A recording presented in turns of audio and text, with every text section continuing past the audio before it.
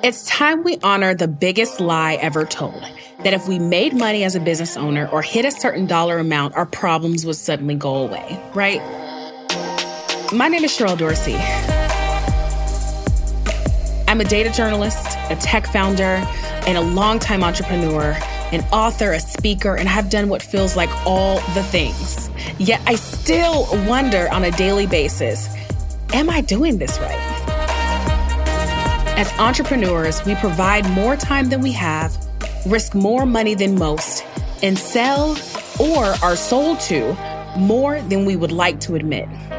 It's my mission through this show to give you a space to honor the powerful builder and CEO in you, even when sometimes it feels like no one should have left you in charge. Incredible work doesn't come without painful lessons. Welcome to I Think I'm Doing This Right.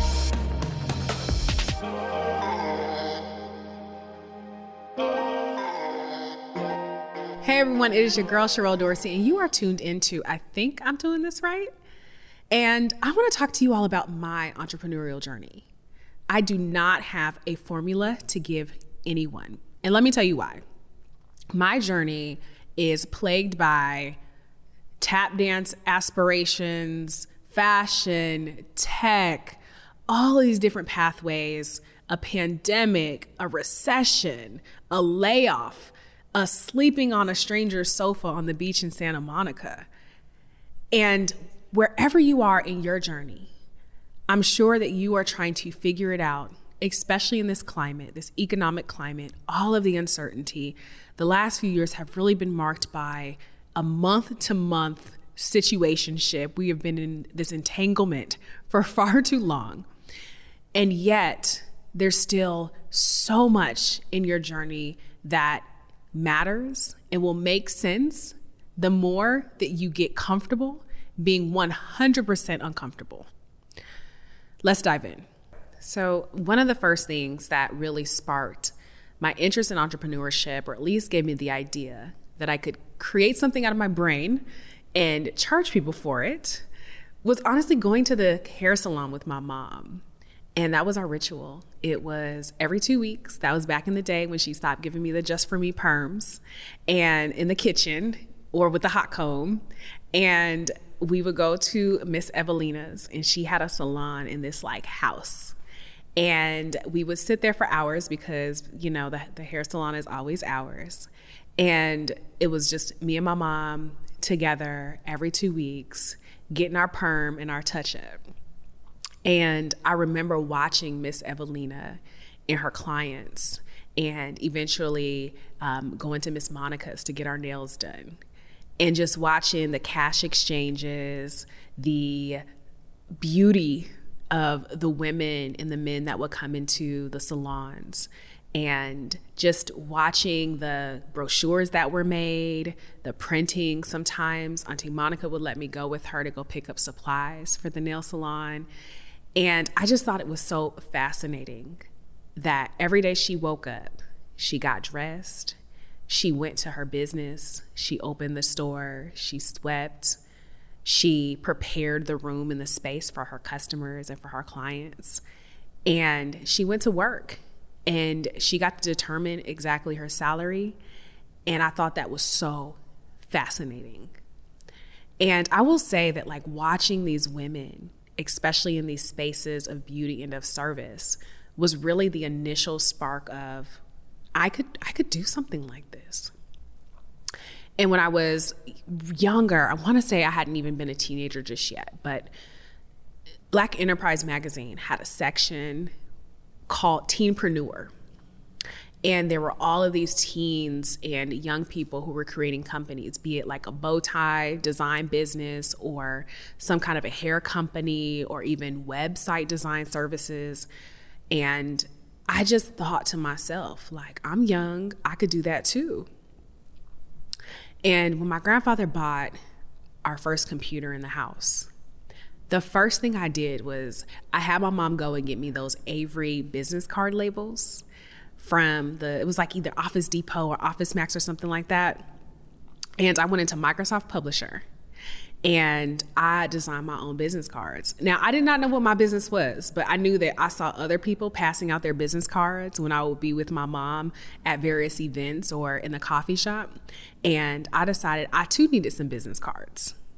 And I had my phone number on there. I think I had just gotten an email address, and Brandy was my favorite singer. So I think my email address was like Relish, because my family calls me Relish. It was like Relish, Brandy, what have you, at AOL.com or something like that.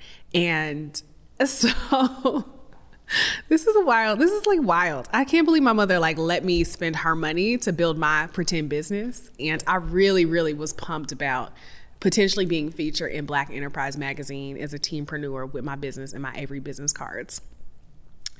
And I just knew that I could create something.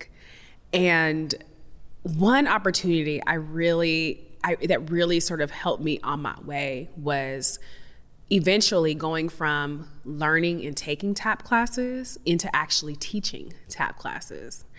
And so I was about 12 years old when my instructor had foot surgery and she couldn't teach.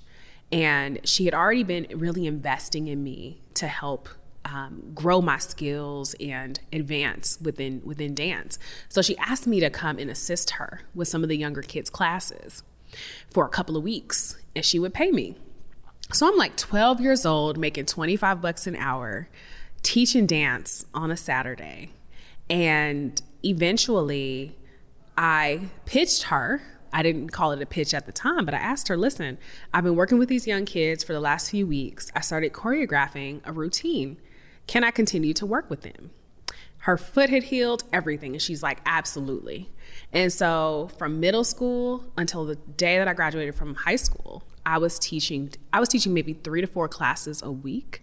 And then eventually there were young girls who were doing competitions. So I would teach for competitions, and Char would let me have the studio during the week for free. And I would charge a premium to parents. So that was my first taste of entrepreneurship. And I didn't have to pay rent. So that was just money I was pocketing all the time. So now I finally had a reason to have my business cards.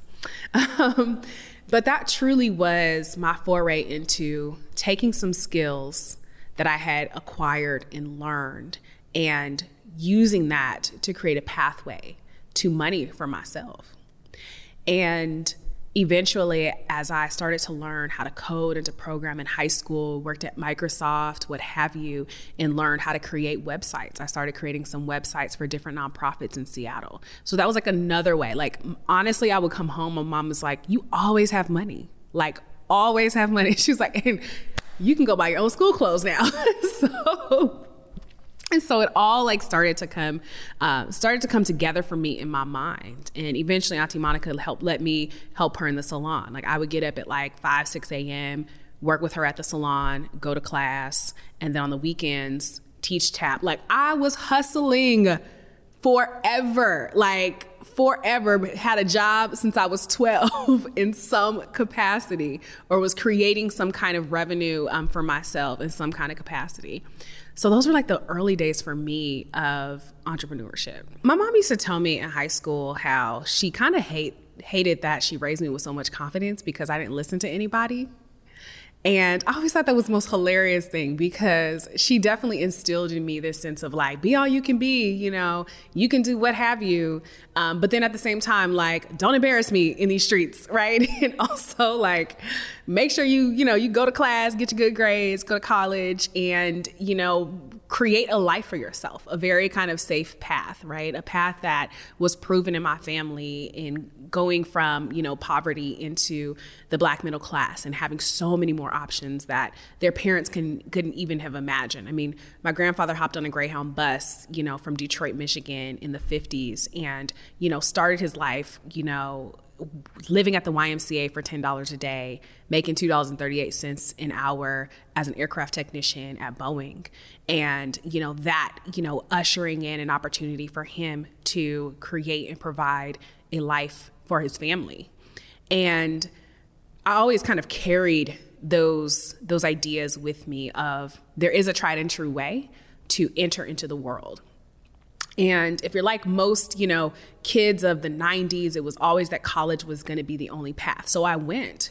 I went because I was told that I was supposed to go. And also because I didn't know what else to do. I had all of this like energy and all of this talent and all of these kind of left brain and right brain skill sets. And yet I had not seen someone that embodied the idea of both being technically savvy as well as creative. And at one point I thought, okay, how can I like tap dance and be a computer scientist and travel the world and learn like 3 languages and write poetry? And always the oddball black sheep in the family of like, Sherrell's always doing the most and we have no idea what kind of box to put her in. And so when I decided to go to college, I kind of deviated from the path that my family thought maybe I would go into computer science, because I had spent 4 years, learning how to code, learning computer networking and working at Microsoft and like building this reputation of like being like the resident tech support for my family, and deciding to actually go to the Fashion Institute of Technology for school. And my thinking behind that, and the only reason why I stumbled upon FIT was because I had gone to a master tap class in Chelsea. If you know anything about New York City, Stepping Out Studios is on like 27th or 28th and like 8th Avenue, or maybe it's 6th Avenue. And I was rehearsing like every day for like a week during the summer. And during my breaks, I will walk over and sit at the campus at FIT, and I would walk into the museum, the fashion museum. And I found it to be absolutely exhilarating to walk into that museum and to see how the history of fashion and design had shaped the world. From looking at the first designer to put women in denim on the runway or just pants, and the evolution of class and race and society and how that story is told through fashion. The history of it, watching students carrying racks and building their companies at the age of 20 or 21, 22, and realizing here are these people building companies, designing their own brands, designing their own packaging. At the time, like e-commerce was exploding. So they're creating, designing, and before this idea of like traditional direct-to-consumer was a thing, they were literally in their early 20s, like doing this all themselves. And I knew that I wanted to be a part of something like that, taking all of this kind of creative energy that had defined my life through the prior years and packaging that up into a creative sort of business environment. So I decided to go to FIT, and no one could understand why I was going to fashion school.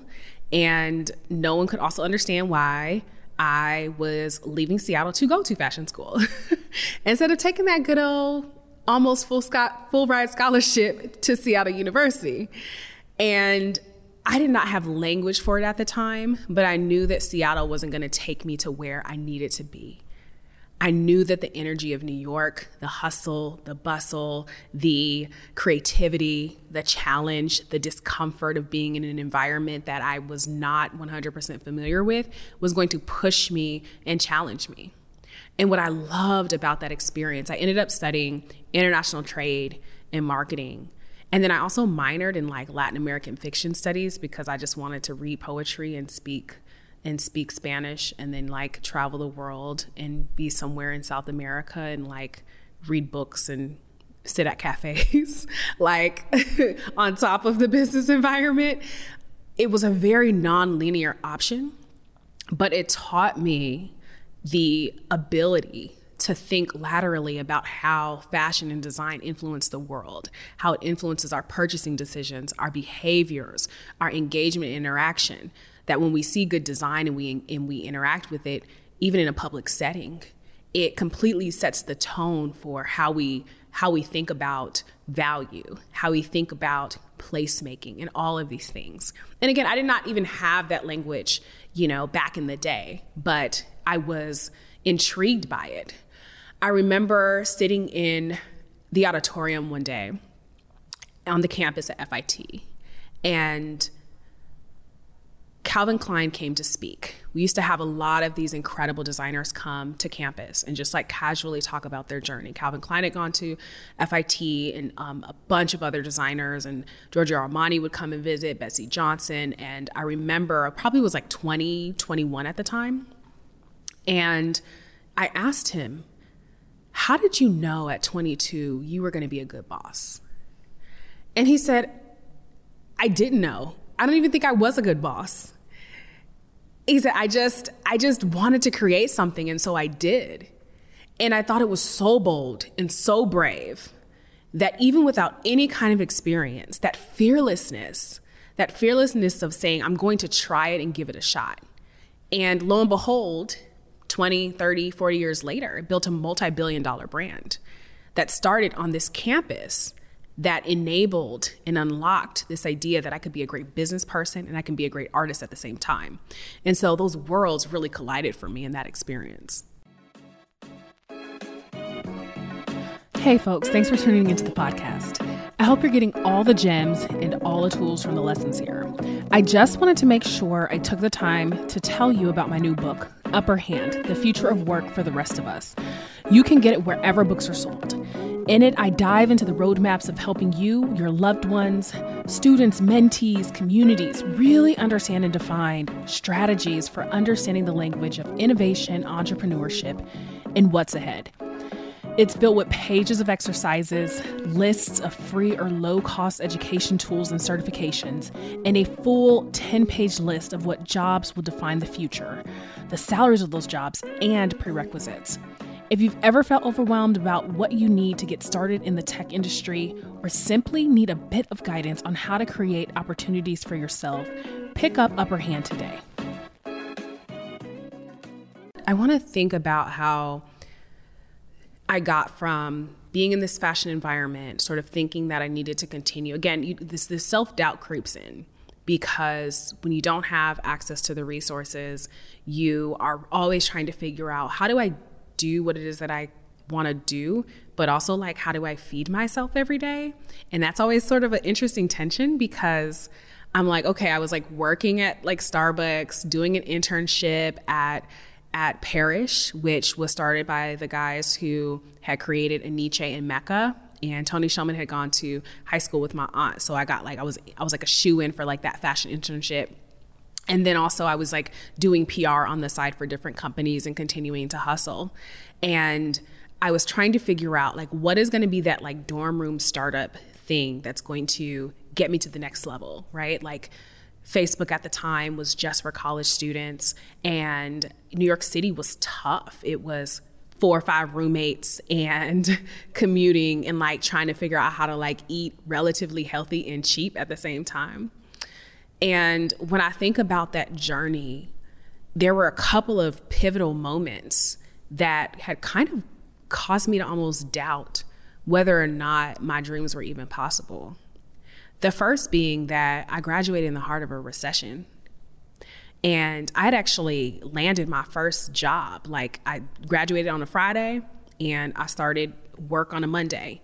And my graduation speaker actually ended up being my boss. And I had this blog that she was reading and she's like, do you want to come work here? And I was like, yes, because I don't have any money and all of my friends are losing their jobs. So please hire me. And it came together. And then 6 months later, the world just completely changed, and layoffs, like mass layoffs. And I found myself back in Seattle on my mother's sofa, teaching at, the dance school I taught at when I was a teenager, just trying to like keep it together. And I remember the levels of doubt of like, just follow the path, Sherrell, like go get the job, just, get your apartment, get your full-time job, like follow that formula, because clearly all this other stuff you're trying to do doesn't make any sense. And it was such an incredible tension and such a very, very challenging time. But like I've said, I always tell myself, the worst that can happen is that you go home. So I was home for a full year trying to figure it out, trying to apply for jobs. And sometimes when you are not on the right path, nothing will work out. There was no reason why I shouldn't have landed some of these really amazing jobs while I was home in Seattle. And even my mother looked at me one day and she said, "You do not belong here. You need to go back to New York." And before doing that, I actually was on Craigslist. This was like back in the day when Craigslist was a little less scary, or maybe it's always been scary, but I just wasn't like, that afraid of it. But I found a lady who was looking for someone to house sit for her and to care for her dog while she went to New York. And she had a condo on the beach in Santa Monica. And so I said, you know what? I'm not doing anything significant here in Seattle. I need to figure out my life. I'm in a quarter life crisis at this point. So I asked my mother for some airline mileage points, and I went and I lived on the beach for 3 months in Santa Monica for free. And I took care of this lady's dog, and I went to the beach every day, and I was just trying to write plans about like, what is my next move? Where am I trying to go? Do I go back to school? Because most people were kind of hiding in school during the recession. And I was like, well, I can go get like a policy degree and like try to change the world on that end. But in my heart of hearts, I still knew that there was something bigger and greater, and I was not fully maximizing or realizing my potential. I just had to figure out what the next best idea was going to be. And I knew that tech was still such a core part of who it is that I was. I just had not yet figured out, how do I get back into this space and really demonstrate my prowess in this area so that I can go be a part of these like world-changing companies that are fundamentally shifting society. So, 3 months after the beach, it was like, all right, you got to get a job. You got to build up your savings again. You got to keep moving forward while you're trying to figure out this next move. And eventually I was able to land at like companies like Uber and Google Fiber, and all the while still trying to figure out what's my next thing. And what's interesting in this journey is sometimes you have to have that pause. You have to have that stillness so you can think through your ideas. You can let them mature. You can let yourself mature. And you can also forgive yourself for some of those failures and for some of the assumptions that you had wrong. But you still get to be relentless in saying, okay, let me secure my baseline desires, right? My baseline needs are, gotta feed myself. I've gotta have shelter of some sort, and I gotta just keep building up my community. So I spent the first part of my 20s doing that. And as I mentioned, there were those pivotal moments. There was the recession. There was having to go back and stay on my mother's sofa. There was being on a beach in a stranger's house, taking care of their dog, and like having no money and still like going to parties and having a good time. And then there was my best friend dying. And that for me completely shifted how I thought about my time. And when I look back on it, that year I spent in Seattle was so pivotal because we spent so much time together, just like hiking, throwing parties, enjoying like just being together. And I realized I was supposed to be home at that time. I was supposed to be there creating these incredible memories with her, because that following year, she was no longer with us. And she never got to turn 30. And it was really hard to be young, to lose someone that like you grew up with.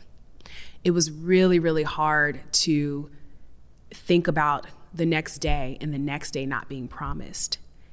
And amid grieving her loss, I told myself, and I tell myself this every day, like, I am still here. I still get to do something. Her death is not in vain, because I'm going to try to accomplish everything that I told her that I was going to accomplish. So I felt like a lot of my, early to mid 20s was really about recovering from the recession. And I know a lot of folks who, were around the same age, we feel like we lost some years, through that process. And once I kind of felt a little bit more stable, and I had found myself in these like major startups, really learning at an accelerating pace. I always say like my early startup experiences in like these like ruthless companies, like those were my MBA programs. Like if I thought I was dope before, it was like, it shapes you, it ruins you, it breaks your confidence, and it rebuilds it back up, and you learn how to hustle. Like honestly, like you learn how to hustle like a white dude, seriously. And that's a whole different kind of like a hustle in thought process in some instances. And as I completely had to shift the way that I was thinking, the way that I was building things, and learning from an amalgamation of folks from all kinds of different backgrounds and experiences, it really instilled in me a confidence that I always thought that I had, but realizing like, oh, there are levels to this in so many different ways. And it let me know, it let me be so ruthless and so confident in going from the ground up that as I started to launch new businesses, I had a completely different framework for asking for what it is that I wanted. In, I want to say maybe it was 2017 or maybe 2018, with some friends, we launched it was essentially a meetup at first. It was called Black Tech Charlotte. I was living in Charlotte at the time. So this for me was probably city number like 5 or 6, because I had been floating around the country in different environments. And Black Tech Charlotte was this idea of let's centralize, tech talent and entrepreneurship and find community. Again, like building community was so central to me feeling rooted in a city and to, reaching the goal of, listen, I'm going to launch something. I have no idea what it's going to be just yet, but I want to do this in community with other people that are also trying to build something from the ground up. Black Tech Charlotte accidentally became its own business. It took off. Some friends and I decided to get together and launch Black Tech Charlotte as a meetup. And in the first day, or the first time that we ever had this, over 150 people had showed up to our doors. It was insane because I thought it was gonna be like 12 people, right? It was like maybe some of our friends that felt sorry for us and, just took pity on us. And then like my best friend's mom, maybe she would have shown up, but there were literally like 150 people that showed up to the door, and they were like, listen, we are investors, we're builders, we've been sitting at home, building these things from the ground up, traveling the country, trying to raise money, and we have never had an experience like this. I had a friend that I met in an Uber when Uber used to have Uber Pool.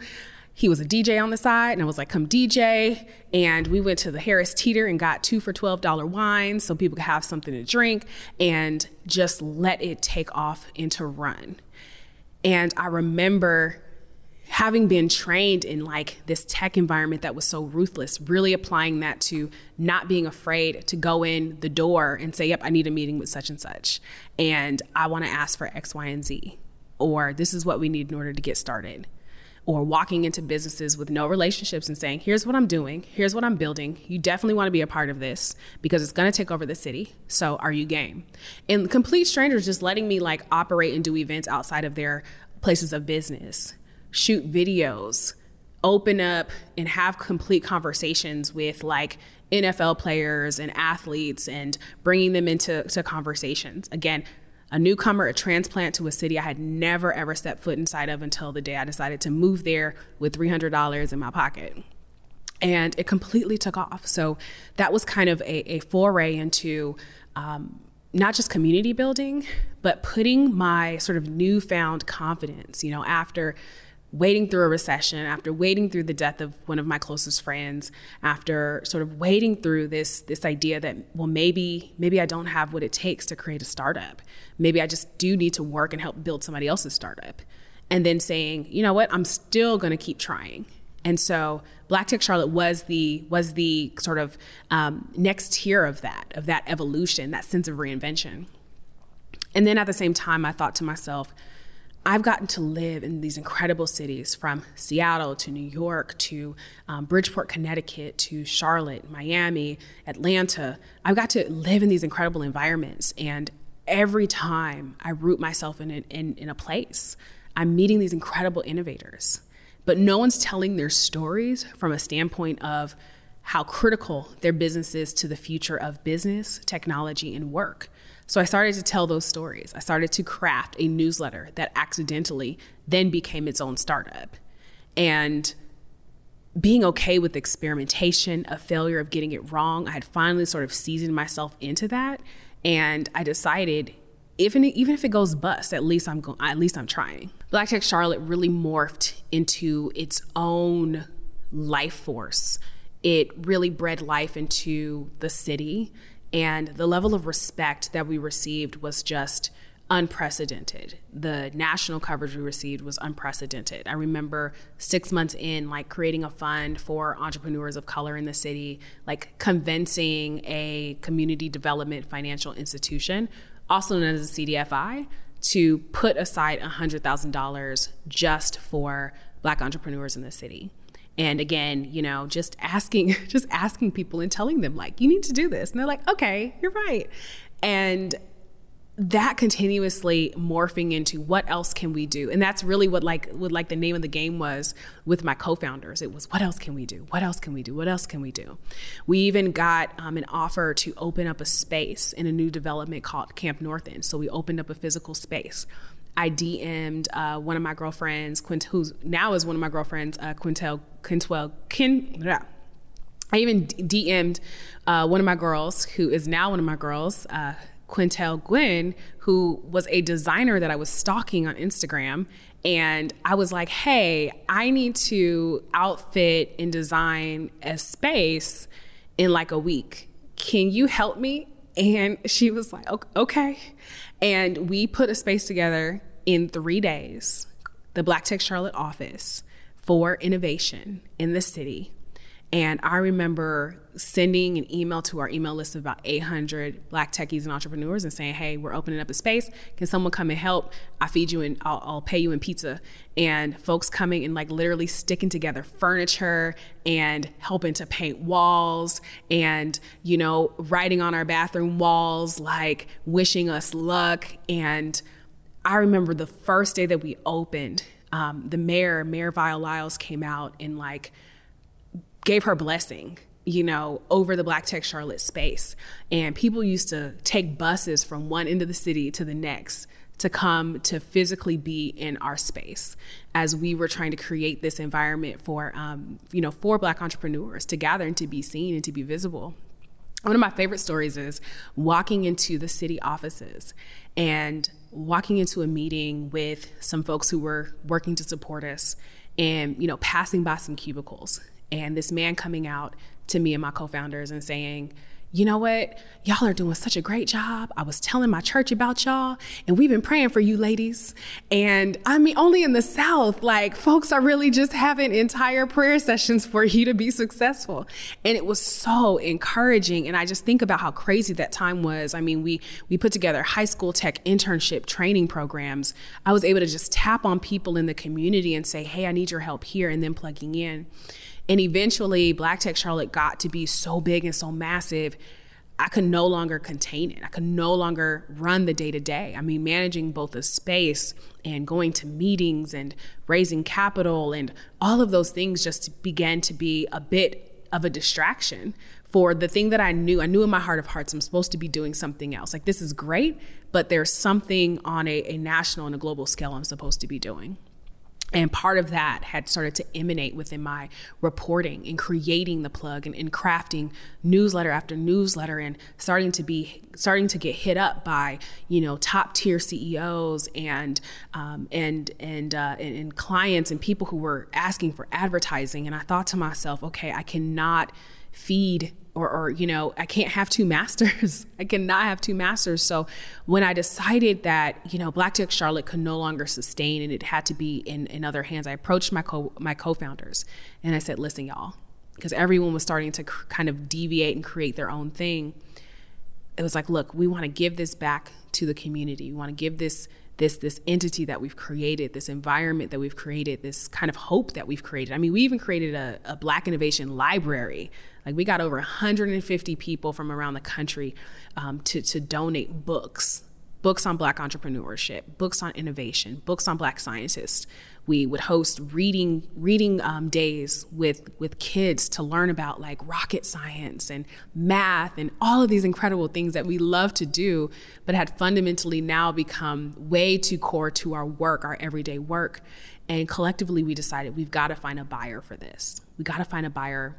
And it took us a few months to find the right person, but we were able to sell the company in January of 2021 to a local startup entity called City Startup Labs that has taken it on today. And what was great about that was realizing you can have all the momentum, you can build something incredible and great, and you can still be working on the wrong thing.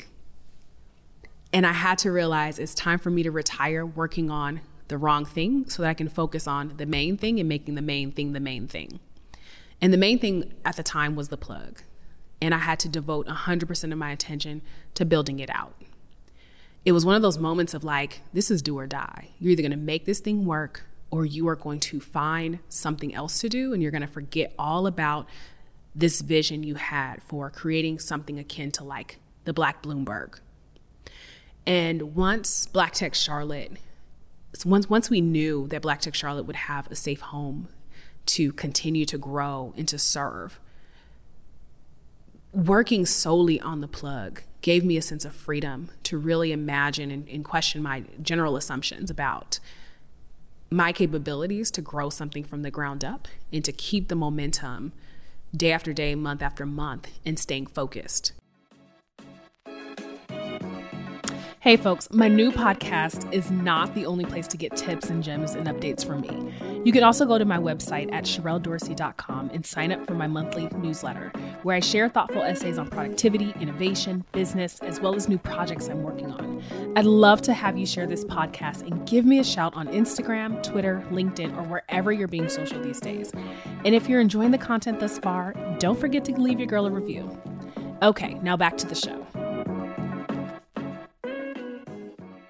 You know, I started the plug while I was still working full time, and it truly was just a labor of love. And I took a domain name and a free MailChimp account and decided I just want to talk about all these incredible founders that I'm meeting, and I am getting the chance to interview and getting the chance to really learn from. And I did not know, nor did I intend for the plug to be much more than a newsletter for me to sort of riff on Black innovation at large. I had, been hustling with, publishing stories for Black Enterprise and The Root and Fast Company and all these other entities, really trying to push some of these publications to even give me a column to cover Black innovation and not just consumerism around technology or just not kind of like the magical, founder story, but more of how do we start to deep dive into the moment that's taking place and taking shape as Black and brown founders are starting to get access to capital and to opportunities at a much more rapid pace than maybe ever before. And so the plug for me, it wasn't, I think the first idea was very small. And sometimes we have to allow ourselves room to grow into our ideas, to kind of second guess ourselves, to push past our fears and limitations of thinking bigger. Sometimes, I don't know about y'all, but like sometimes, I have to push myself to think bigger and to decide that I can have more. So let me go ahead and want more. I thought just having a newsletter would have been really dope. And then at some point, I got a chance to read Bloomberg by Bloomberg, and essentially the autobiography of Bloomberg's story. And I loved the way in which he had built up this sort of the terminal in and of itself, this business terminal to create data and use data to create the storytelling. And I thought, well, that's pretty incredible. I'm using data on a daily basis, working full time for a major startup. How can I apply this to a space and innovation that has been largely unrecognized, especially when we think about innovation from folks who typically don't get to be named thought leaders? I'm from Seattle, so the names that were part of our general lexicon were the Bill Gates, the Mark Zuckerbergs, the Jeff Bezos. But those people didn't come from Rainier Beach or Skyway like I did. They didn't go to Franklin High School, an amazing public school, go Quakers. They didn't come from those environments. So I could not always relate to that brand of innovation. But I could relate to my grandfather building my robotic arm when I was in 7th grade for the Science Fair project. And I could relate to Auntie Monica and Miss Evelyn in their hair salon and them using that as an incubator for young girls to do apprenticeships and paying them and helping them, pay for their college textbooks or school clothes. And so when I thought about the opportunity that the plug could provide, I had to stretch myself beyond what I initially thought it could be. And again, starting with a $10 domain name, asking a bunch of questions, finagling my way into press passes at major conferences and sharing Airbnbs with folks and paying for my own flights to go and get the story and to be a part of the communities that I was building, I was investigating, I was interviewing. All of those things, like helping to both build myself as I was starting to build the plug. And the dream had to get so much bigger.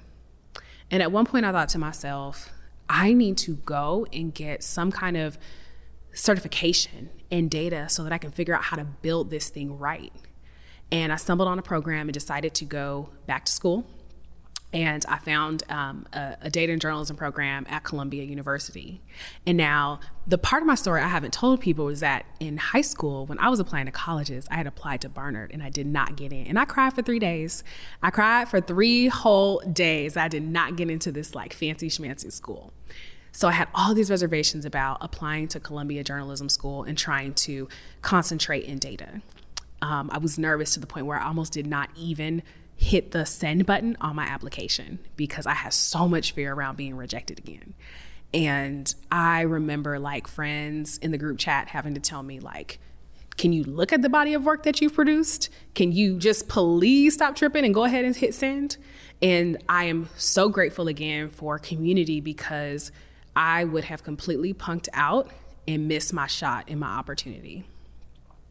Everything I did in grad school was towards the building up of the plug.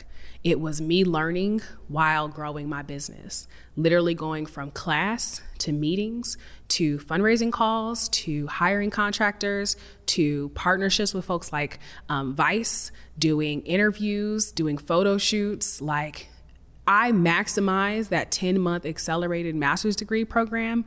I did not sleep. There was no sleep involved. There was never any sleep. But everything in that journey allowed me to build up the plug and to think bigger about the utility of Black innovation data in the context of storytelling and doing something in a space and an environment where the journalism industry had like been losing jobs. All of these like big media companies had began cutting their valuations or selling for pennies on the dollar. And here I was like, yeah, I'm gonna still build a media company. And I don't know how this is gonna work, but I'm gonna try to approach this from a different lens and say that, hey, I don't wanna look at Black innovation news as entertainment. I want it to be what will tell the story of what the future is going to be, what the future of technology, the future of society, the future of business will be. And keeping that thesis and keeping that vision has helped me to bring the plug full circle and back to the origins of how we tell stories matter, how we shape our narratives matter. Even when I think about my beginnings and I think about the superpowers I was able to cultivate with having no knowledge of how to do any of this, and then applying it into the building of the plug. And so today, having a venture-backed entity, having been first revenue focused, has helped me to learn the pitfalls of building something from the ground up and hiring team members. Right now, I have about 5 full-time employees, and we work with over 20 contractors around the globe. And when I look at where we're heading next, it is beyond just even the storytelling. It is how do we establish and set a foundation for intelligence, business intelligence that looks at more than just one sort of archetype of a founder or of a community or of this idea of wealth enabling, the best and the brightest versus those who by necessity have to build differently are the most interesting and fascinating kind of builders that have ever existed. And now how do we take and harness that data and use it to our advantage? So much of this journey has been very unpredictable. I think about how every year I try to set goals. I try to write down what I'm trying to call into my life. I'm trying to get better as a leader, as a founder, as a team member. And I think about all the opportunities that have come as a result of just saying yes to moving forward. So I think about having gotten a book deal during the height of a pandemic and releasing Upper Hand, The Future of Work for the Rest of Us, that helped to culminate my experiences thus far and give people insight and information on how they can shape their own tech futures and journeys and have conversations with their families about how do we ensure our place in the future of work. I think about the opportunity moving forward of more books, of more opportunities to teach and to share and to help drive maybe policy and design of cities that are much more inclusive. And more important, it is creating the plug into the best next version of itself, of being that single source of truth for business intelligence, helping to unlock and provide resources and capital for data scientists and researchers and ecosystems that are really trying to unlock for communities that have traditionally been underserved the ability to build from the ground up with the resources they need to move forward. I would love to say that I have like a 5-year plan, but I do not. And I'd love for you all to know that it is also okay for you to not have a 5-year plan or a very rigid framework, because literally anything can happen.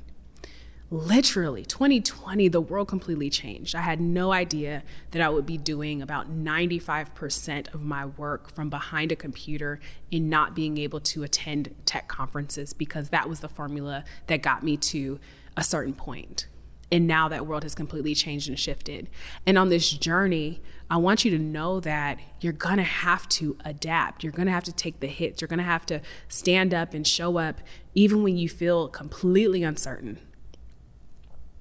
But more important is that you can have an overarching vision of how you want your life to feel.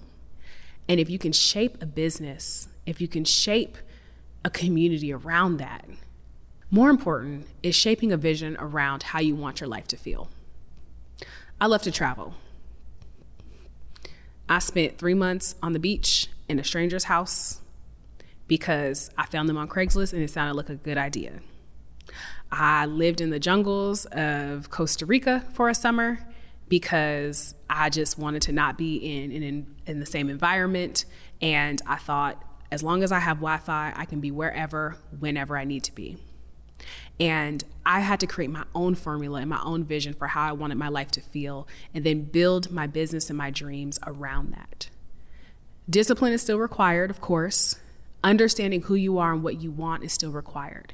But the great thing and the biggest lessons I have learned, and I hope that you take this away with you, is that you get to decide what your journey looks like. And there's not a one-size-fits-all approach.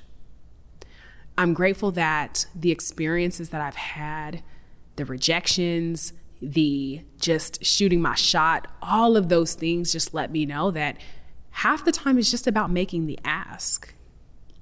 And if I could convince people to join me on a journey, then I could also convince myself to determine the journey that I just want to have. So whether you're trying to map out a month from now, a year from now, 5 years from now, 10 years from now, I think the core of this journey is really about what works for you, what still stretches you, but what works for you ultimately, because it doesn't have to look like everyone else's journey. And I know we get so caught up in following people's lives on social media.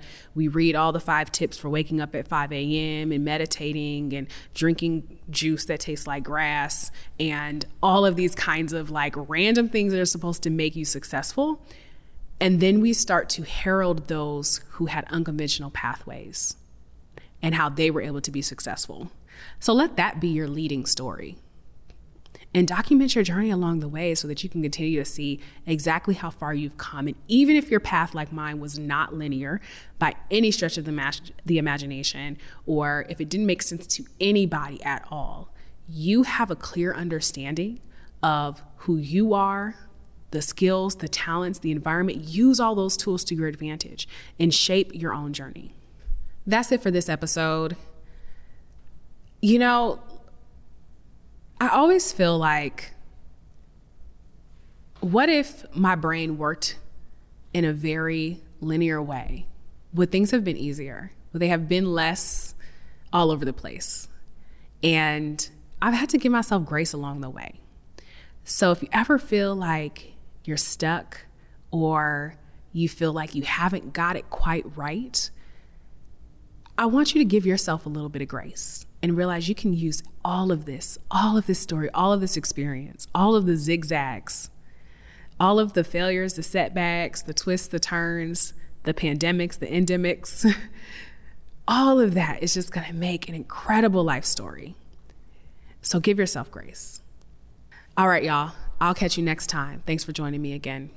Thanks for tuning in to another episode of I Think I'm Doing This Right. I hope this was your 1 hour to breathe, connect, relate, and realize you are not alone on one of the greatest self-development journeys there is to embark on, entrepreneurship. Make sure to share this with your other friends who are just trying to figure it out, so more of us can have a safe space to learn as we grow. Until next week, remember, this journey is all about grit, grace, and gratitude.